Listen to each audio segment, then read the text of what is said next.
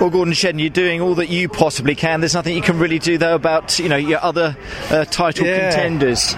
I'm trying everything, making moves all over the place. I'm giving it everything that it's got, but it's obviously going to be difficult now. Sam starts third, he's got less ballast. I start behind him with more ballast. So, but having said that, final touring car race, isn't it? All to play for. Exactly. You know exactly what that's all about as well. And a couple of good moves by you, Gordon, to take some places after the safety car.